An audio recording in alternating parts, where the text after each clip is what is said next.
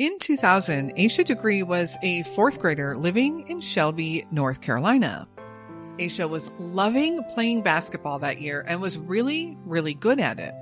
Her future was bright. Not only was she growing into a standout athlete, she was also an excellent student and got very good grades. Aisha, who lived with her mom, Aquila, her dad, Harold, and her brother, O'Brien, didn't have access to computers or internet. Her mom wanted the children to be raised without those outside influences. By all accounts that year, Aisha was a happy child and had a stable family life. But on February 14th, 2000, when Aquila went to wake Aisha up for school, she was nowhere to be found. Aisha has never been seen or heard from since. Where is Aisha Degree?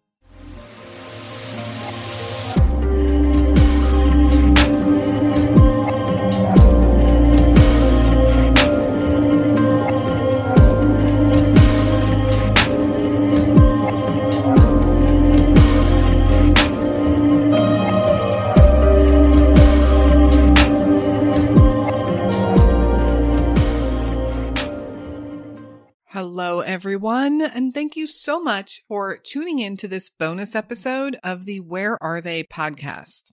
Aisha's case was one of our first cases, and I have been spending some time going back through some old cases, and I want to talk about Aisha Degree's case again. Personally, this case seriously mystifies me, and I know a lot of people out there feel the same way. Aisha's case does receive some media attention here and there, still, even 22 years later. This is probably the case I've covered that is the most well-known out of the almost 100 cases we've talked about so far. This episode today is brought to you by ButcherBox. I also want to thank everyone who has visited our merchandise store this month as we work to raise money for Texas EquiSearch. Thank you all so much. If you have any charity suggestions for us in the future or even case suggestions, please send me an email at canwefindthem@gmail.com. So let's talk about little Aisha Degree. We'll start by taking a look at who Aisha is and was in the year 2000. And yes, I am saying was because I'm referring back to the year 2000 for most of this case. Aisha was a very ambitious and competitive child. She wanted to be good at everything she did, and for the most part, even just at age 9, she was. She was an excellent student, and as a fourth grader, was excelling. Aisha also recently joined basketball and just happened to be her team's point guard. Those who knew Aisha said it was exciting to watch her grow because they knew whatever she took on, she would be good at, or would at least work super hard to be as good as she could be. Aisha lived in a duplex home in Shelby, North Carolina with her mom, Aquila, her dad, Harold, and her older brother, O'Brien. Her grandmother and aunt lived just across the street, so it seemed like Aisha had a fair amount of family nearby. Aisha's family was also very devoted to church, attending every Sunday, and Aisha was very involved in church as well. She enjoyed Sunday school, and her family never missed a day at church. Aquila, Aisha's mother, wanted to raise Aisha without the influence of the internet and electronics. She wanted Aisha to be a kid, and she wanted her to be safe from those outside influences and dangers. And in 2000, really, the internet was still in its infancy, so Aquila wanted to be cautious. All in all, Aisha's life seemed happy and stable in the year 2000. Let's look at the timeline of events leading up to Aisha's disappearance. Friday, February 11th, 2000. Aisha, who was in fourth grade, and O'Brien, who was just about a year older, did not have school that day, and since both their parents had to work, the 9 and 10-year-old stayed with their grandmother and their aunt, who happened to live right across the street from them. Their grandmother will remember that day and will talk about how it was just a normal day and that she had watched the kids often. Nothing unusual. That evening, once Aquila got home from work, she took Aisha and O'Brien both to basketball practices that evening. Saturday, February 12th, 2000. Aisha had her first basketball game on this day. She was so excited and began the game giving it her all.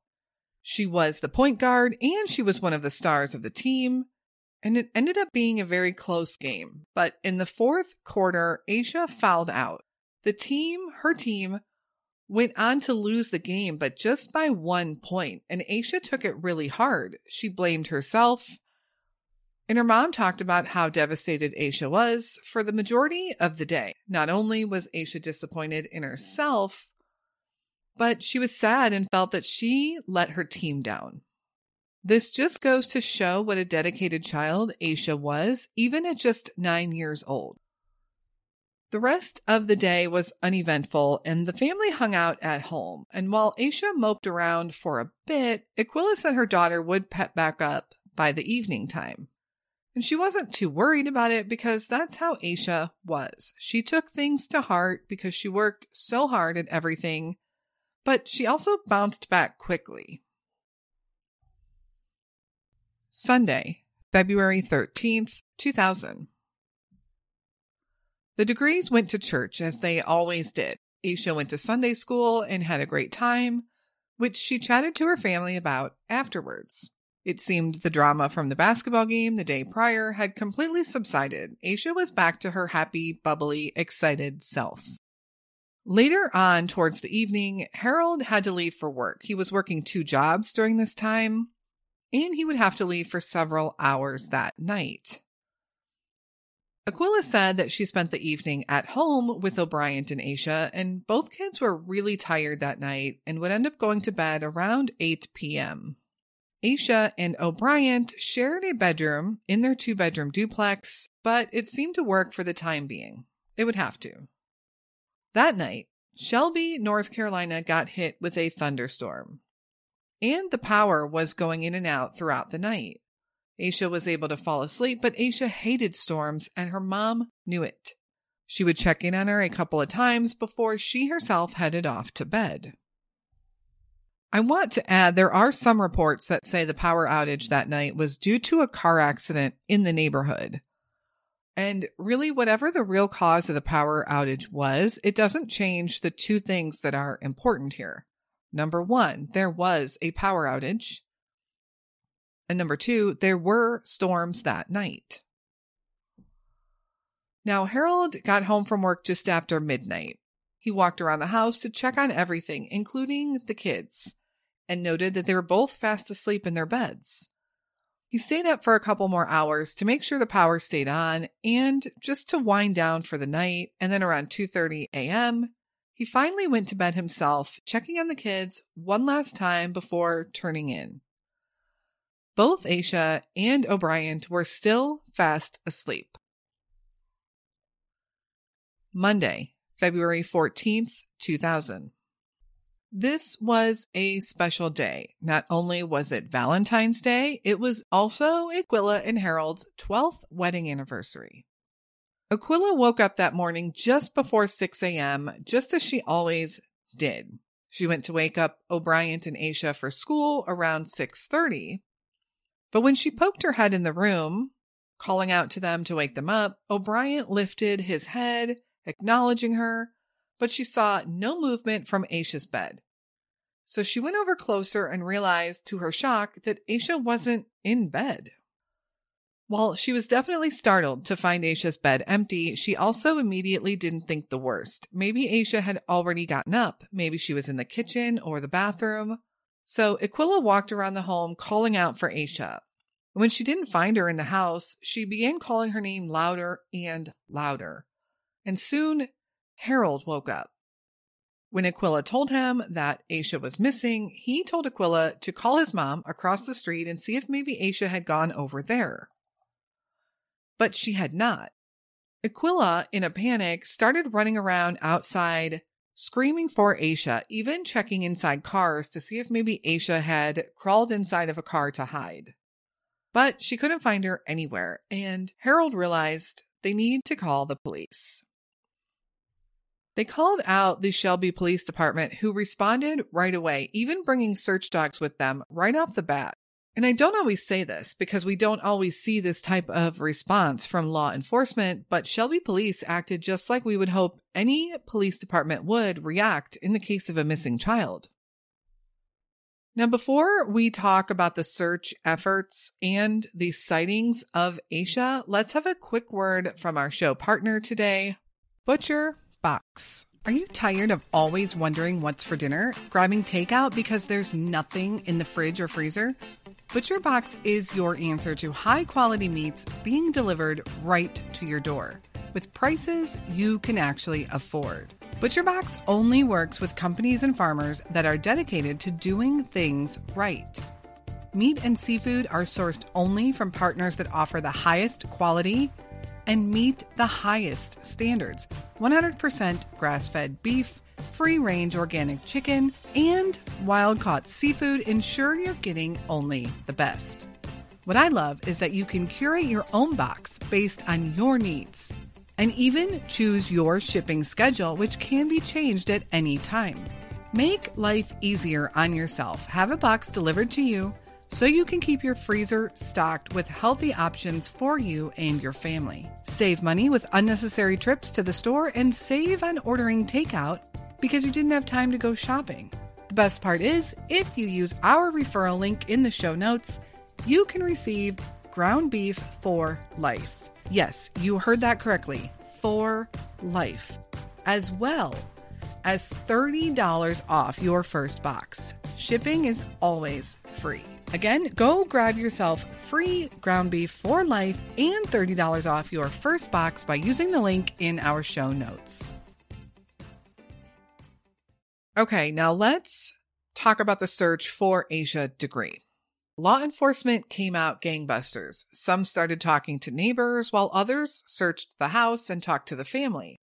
They had narrowed down the timeline of her disappearance to happening between 2:30 a.m. when her dad last saw her and 6:30 a.m. when her mom went to wake her up. Something had happened between 2:30 and 6:30 in the morning. Of particular interest to the officers was talking to O'Brien.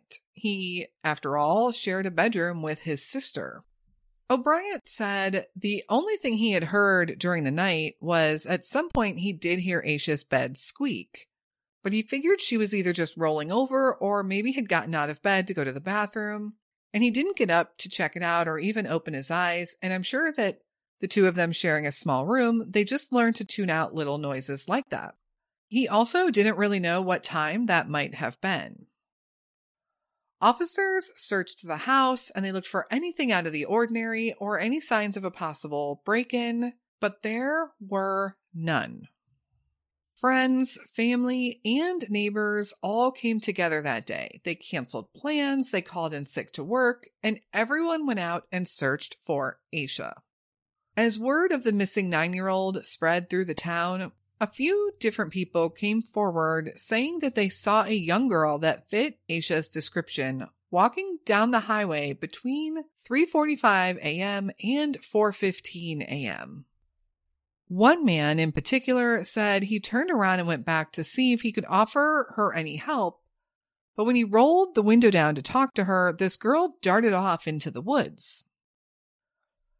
He had seen her walking south along Highway 18, wearing a long-sleeved white t-shirt and white pants. He also said he drove by a few times to see if he could spot her or find her again, but he couldn't. And he also noted that at that time there was a, quote, raging storm, end quote, going on outside, which, remember, little Aisha was terrified of storms. A couple of other reports came in from motorists saying that they saw a girl that could have been Aisha walking down the same highway. All the reports said that they saw this girl on the same area of the highway, giving more credibility to their statements. Sheriff Dan Crawford was quoted as saying, quote, "We're pretty sure it was her because the descriptions they gave are consistent with what we know she was wearing." End quote. What's kind of interesting to me about all of these sightings is that no one called the police until after they had heard of Aisha's disappearance on the news. And I don't really understand that. A 9-year-old girl walking alone on a highway at 4 o'clock in the morning during a storm and is not properly dressed for it. And no one called the police. But no one did, at least until reports of Aisha started swirling around and hitting all of the news stations. And yet law enforcement does believe these sightings are credible. And I just want to say, if you see a young child out walking at 4 a.m. on a highway during a storm, please call the police. Searches that day were pretty immense, despite the weather. The only item that they found that day, though, was a girl's mitten, but Aquila and Harold said it did not belong to Aisha. And the search dogs that they had brought out did not pick up any scent for Aisha either. Which is interesting, especially if Aisha did indeed walk away from the house. The parents were looked at fairly closely too, as is the case with any missing children reports. They were both given polygraphs, to which they both reportedly passed, and they were very cooperative with investigators. Neither Aquila nor Harold were ever considered suspects. The next day, February 15th, searchers who were concentrating on the area where Aisha was seen running into the woods did find some items in a shed that belonged to a nearby business. They found some candy wrappers, markers, a pencil, and a Mickey Mouse hair bow. Aquila confirmed that those items did indeed belong to her daughter. On February 16th, Aquila realized that Aisha's favorite pair of jeans were missing, along with another one of her shirts. This confirmed investigators' theories that Aisha ran away from home. But why? Aisha seemed happy, there weren't any family problems, and Aisha wasn't mad about anything, at least that her parents were aware of. It didn't make any sense. Plus, Aisha was terrified of storms. What would prompt her to run away in the middle of the night during a storm? On February 22nd, after over 300 leads were investigated that led detectives nowhere, the mass local search for Aisha was called off. But investigators never stopped looking for her and never stopped working her case. Aquila and Harold worked the media rounds in the months that followed, not only appearing on local television, but also appearing on the Montel Williams Show and even the Oprah Winfrey Show. And authorities continued to believe that Aisha ran away. And something must have happened to her afterwards. She either became lost or someone abducted her. Many people believe that she had to have been lured out of her home by someone because there was just no reason for Aisha to run away. Now, Aisha certainly wouldn't be the first child to run away from home, but most end up coming back after a short time, especially at age 9. Or they are at least found. And the fact that Aisha was terrified of storms is questioned a lot as well. Would she really have left during the middle of the night on her own accord when it's dark and stormy outside? Was she possibly supposed to meet up with someone? The case, in a sense, went cold, although detectives and family continued to search and never really considered it a cold case. It wasn't until August 3rd, 2001, a year and a half after Aisha went missing, that investigators caught a break.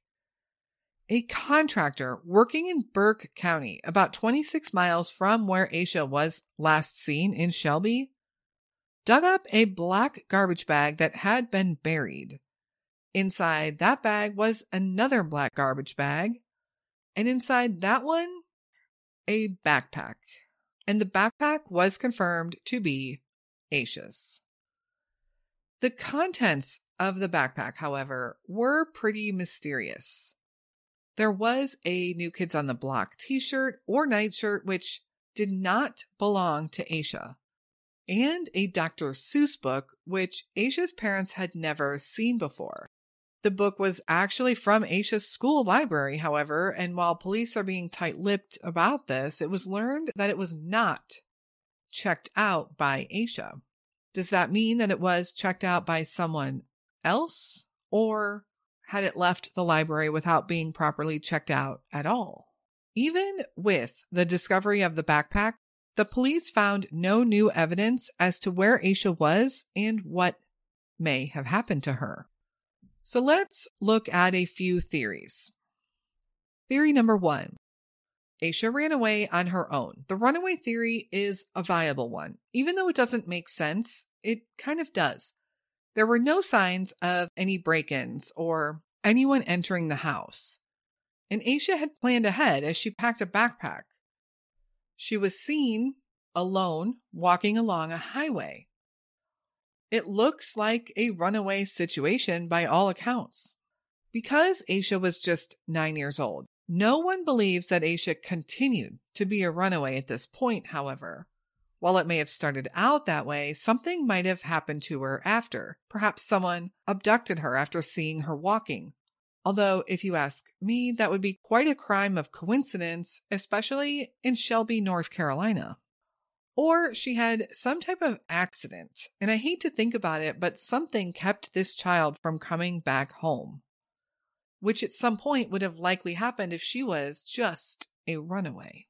Interestingly, in school, she had just read a book in class called The Whipping Boy by Sid Fleischman. This book tells the story of a young boy who runs away from home, and some people thought that maybe she was motivated by this book to run away for some reason. Maybe this book gave her the idea. Theory number 2. Aisha was groomed by someone else. This theory seems very possible also. Did someone that Aisha knew promise something to her, convince her that she had to meet them in the middle of the night?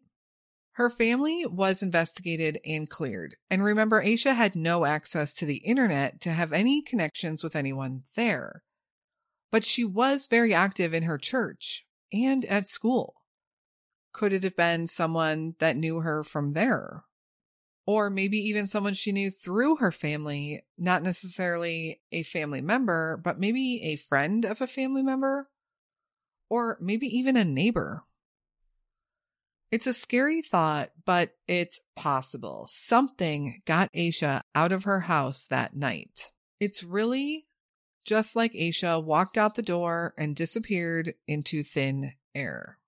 And then I also find it quite odd that someone took the time to double bag and bury her backpack instead of destroying it or disposing of it somewhere. Maybe it wasn't even someone who had Aisha, took Aisha, or did something to Aisha. Maybe someone just found the backpack and took it for themselves and then later decided to get rid of it. What's also crazy to me is that no one has come forward to claim the items in the backpack as being theirs. Whose shirt was that in the bag? Why was it in Aisha's bag? As the years went on, there were some strange connections that would arise in Aisha's case. In January of 2014, almost 14 years after Aisha went missing, detectives arrested a Spartanburg, South Carolina man named Donald Preston Ferguson for the murder of 7-year-old Shalonda Poole. Shalonda had been murdered in 1990, but Ferguson wasn't identified as the suspect until 2014 through DNA.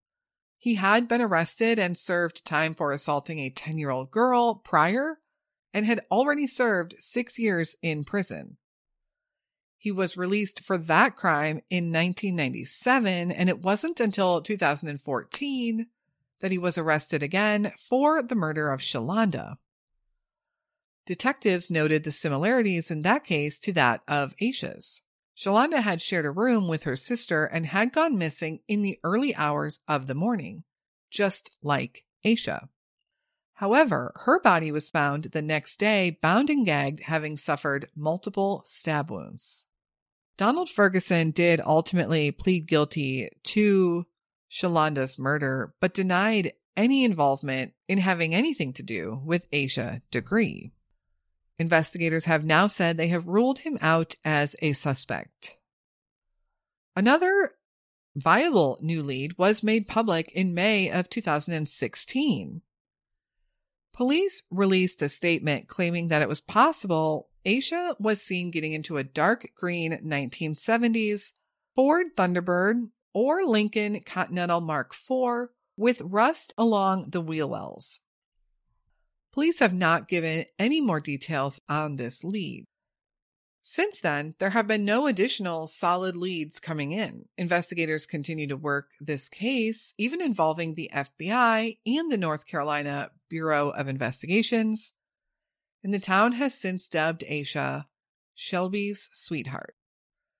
The case of Aisha Degree remains open. What do you think happened to little Aisha? Aisha, in 2000, was a 9-year-old girl. She is described as being an African-American female, 4 foot 6 inches tall, and weighing around 60 pounds at the time she disappeared. She has black hair and brown eyes, and Aisha often wears her hair in pigtails. If you have any information about Aisha Degree, please call the tip line at 704-672-6100 or the National Center for Missing and Exploited Children at 1-800-THE-LOST. Thank you all so much for listening to this story, to Aisha's story. Someone out there has to know something. Please consider supporting our mission by joining us over on Patreon and helping out our cases and charity partners. I so appreciate again everyone who took the time to listen today. These missing person cases need all the attention they can get. We will be back again next week with another Unsolved Missing Person episode. And until then, stay safe and hug your loved ones.